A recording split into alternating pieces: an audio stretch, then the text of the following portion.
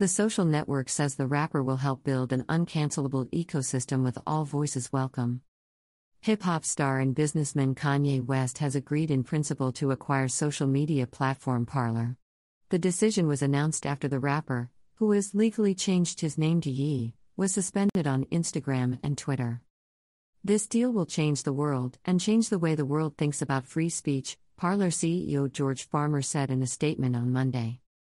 He added that Ye is making a groundbreaking move into the free speech media space, and will never have to fear being removed from social media again.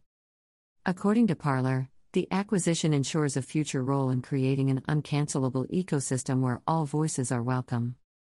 In a world where conservative opinions are considered to be controversial, we have to make sure we have the right to freely express ourselves, West said in a statement released by Parlemon Technologies, Parler's parent company.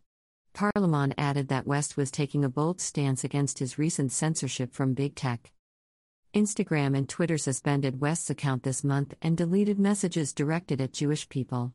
West claimed that rapper Diddy, whose real name is Sean Combs, was controlled by the Jews, and accused Jews of seeking to suppress those who oppose their agenda. The remarks were condemned by the American Jewish Committee. Parler was founded in 2018 by John Matza and Rebecca Mercer, the daughter of billionaire Rupert Mercer, the co-owner of conservative news website Breitbart. In the wake of the storming of the U.S. Capitol building by supporters of former President Donald Trump in January 2021, the social network was removed from Apple's App Store and Google Play Store, while Amazon dropped it from its web hosting service. The companies argued at the time that Parler permitted violent content. After weeks of being offline, Parler found a new host. The social network also introduced stronger content moderation, which allowed its return to the App Store in May 2021 and the Google Store last month.